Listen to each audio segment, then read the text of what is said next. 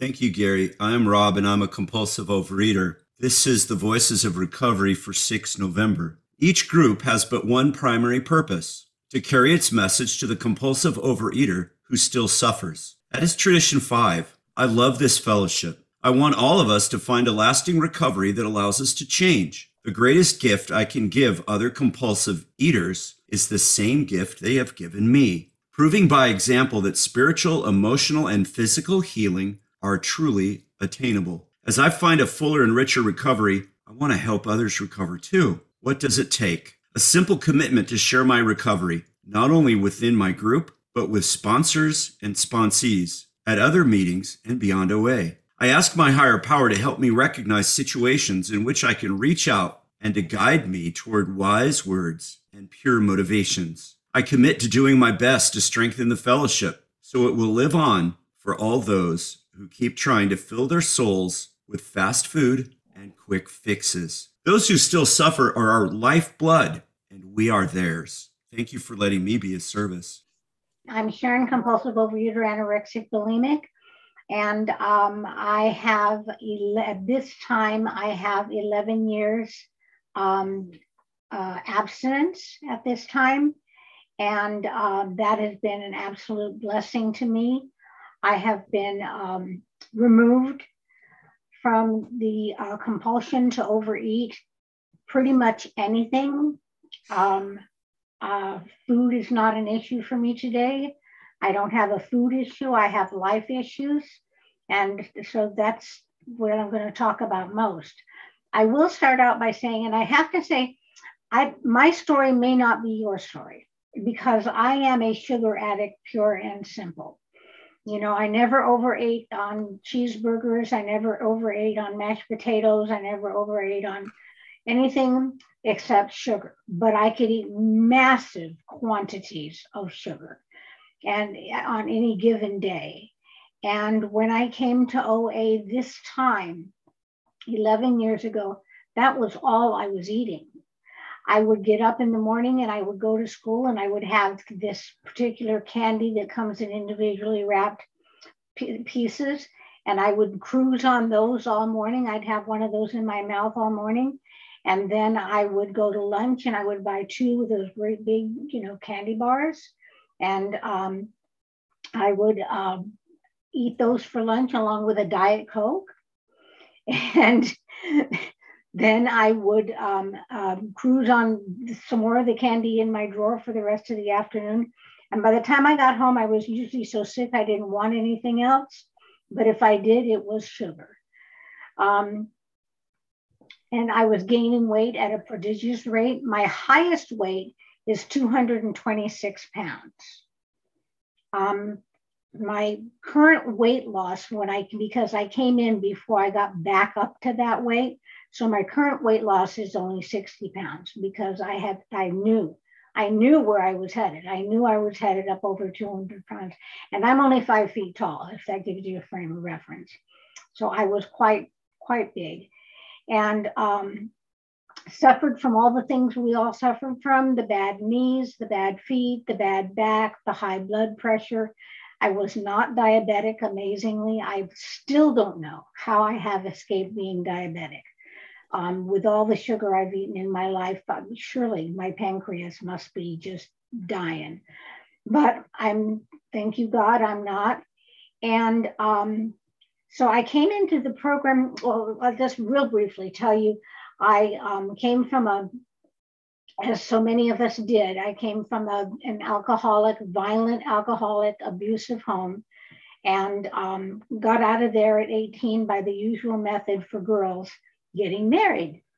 And that marriage didn't last long, but it did serve the purpose of getting me out of my house.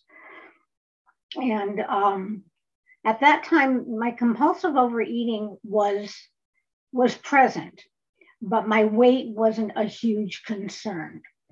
And it was, I was maybe 5 to 10 pounds overweight, and that was all. But I tried, the pay and weigh. Tried all kinds of things, but I couldn't lose that weight. Where I started to get into really serious trouble weight-wise was when I had my first child. I gained 80 pounds with him. And then, of course, when I had the baby, I was still left with over 60 pounds to lose. And I could not lose it. I could not even begin to lose it. I had no idea how to lose it. And so I had heard of OA before.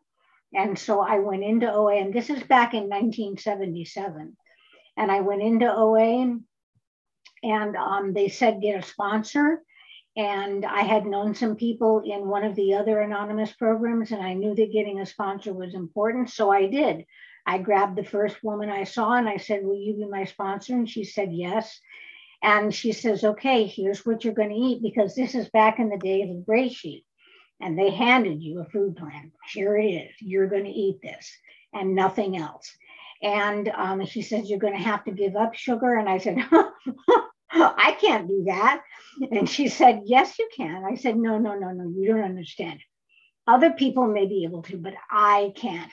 I haven't had a day without sugar in it since I was probably born. And she says, well, you can. And I said, no, I really can't. And we argued back and forth. And finally she said, okay, stop. Let's just try tomorrow. See if you can get through tomorrow without sugar. See if you can get through tomorrow following this food plan. And so I said I would try. And so I packed all my food. I was a school teacher. And so I packed all my food and I hid in my classroom. And I didn't leave my room because I knew there were foods out there that I was going to want to eat and that I couldn't eat them. And you know what? I made it through that first day. And nobody was more amazed than I was. I was just totally amazed that I had made it through one whole day without sugar, and so or compulsively eating anything else. And so the next day I decided I would try it again and see if I could make it 2 days. And so I did. I did make it 2 days. Anyway, make a long story short, I was successful in OA at that time. And because I only had about 60 pounds to lose, I lost my weight fairly quickly. But I had figured out this losing weight thing. All I had to do is quit eating sugar and white flour. And so I got real good at continuing to eat Gray Sheet. And I lost weight and I lost weight and I lost weight. And, you know, people were starting to say, you're too thin, you need to add food. So I added a banana. And then anyway, long story short, I became anorexic. And from there, I became bulimic. And then eventually, after 2.5 years, I broke that abstinence and went out. Went out. And I was having children. I had my daughter at that time and gained a lot of weight with her. But I had the secret, you see, because you guys taught me that I had an allergy of the body and that my allergy of the body would compel me to keep eating the sugar once I started. So I could get off the sugar and I could lose weight. I could lose weight and I could get down to a normal weight. I have a lot of pictures of me and in my adult life at a regular weight, but I never could keep it off. I could never keep it off. And so I would, something would happen and I would have one little piece of something thinking I could control it this time. And sure enough, the next thing I knew, I'd weigh 180, 190 pounds. And then I would start again. And so then my weight fluctuated back and forth over the next, I'm going to jump real fast here, the next 40 years. My weight fluctuated from 90 pounds. Well, at one point I got down to 88 pounds. So from 88 pounds to 226 pounds. And the entire time I was miserable. I hated myself. I hated my body. I hated my eating. I hated everything about life. I just was not in a good place at all. If I was thin, I wasn't thin enough. If I was fat, I wasn't thin enough. There was nothing I could do that would make me happy. And so I eventually I ended up with custody of my 3-year-old grandson, which threw me into a total loop. And that was when I started eating nothing but sugar.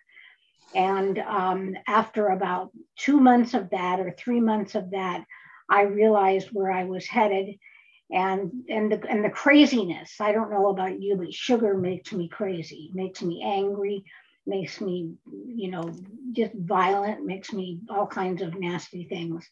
And so I knew I had to do something, because I had this little 3-year-old at home now that I was taking care of. And I was still working at that time, and I was trying to work and take care of him at the same time. And he's autistic and has ADHD and has OCD and all kinds of, he's got more letters after his name than a doctor. But I couldn't cope with him. And so I came to program because I knew I needed help. If I was going to deal with him, I had to have help. And so I once again grabbed a sponsor, started following her directions. It took me about 2 months to get abstinent. I would try and I'd get 3 or 4 days, and then I'd break it, and then I'd get 2 or 3 days, and then I'd break it. But eventually in October, October 12th, I got abstinent, and the compulsion to overeat was just lifted. And I can't take any credit for that. I can't take any credit for my abstinence, because I am not doing it. My higher power is doing it. So I definitely came into this program, knowing that I was out of control and that I could not control my food. I knew that I had a higher power. And when you said my higher power could help me, I believed it. And so I went ahead and I turned it over. And sure enough, my higher power did do that. And then I started following the steps, and I turned my will and my life over to the care of that higher power, which was not as easy as it sounded. For me, that was sometimes a 5 or 6 times a day thing. I'd say, okay, God, here's my will and my life. And then I'd take it back. And then I'd say, no, okay, I'm trying to do it again. Here, God, here's my will and my life. And then I'd take it back. So for me, step 3, even today, is not a one and done. Step 3 for me is something that you do whenever you start taking whenever I start taking my will back, I have to do another step 3. I did step 4 or 5. I admitted my faults. I was amazed that I had all these faults. For some reason, I saw myself as this wonderful, nice person. And I thought I was so giving and just so good. And then I sat down with my sponsor after doing my first 4th step, and she started circling things. Okay, there's selfishness, and there's, this, and there's that. And she'd circle them on my paper. And until by the time we got done, I was well aware of my faults but amazed, because I, honest to God, did not see them. And so I then continued to work the rest of the steps, continued to abstain. The big book is my Bible. I read the big book every day. I sponsored by the big book. One of the biggest blessings in my life has been sponsorship. Once you've been through the steps, quickly get yourself a sponsee, because it's the best gift you can give yourself. It helps so much to hear what I need to hear coming out of my own mouth talking to a sponsee, because that's what ends up happening half the time. And I always ask, in my morning prayers, that I'm allowed to be of service. And so I do that. And when I'm working with my sponsees, that's my focal point. Can I be of service to this person? Today I go to about 6 meetings a week. I talk to my sponsor 6 days a week. I eat my food plan all the time. And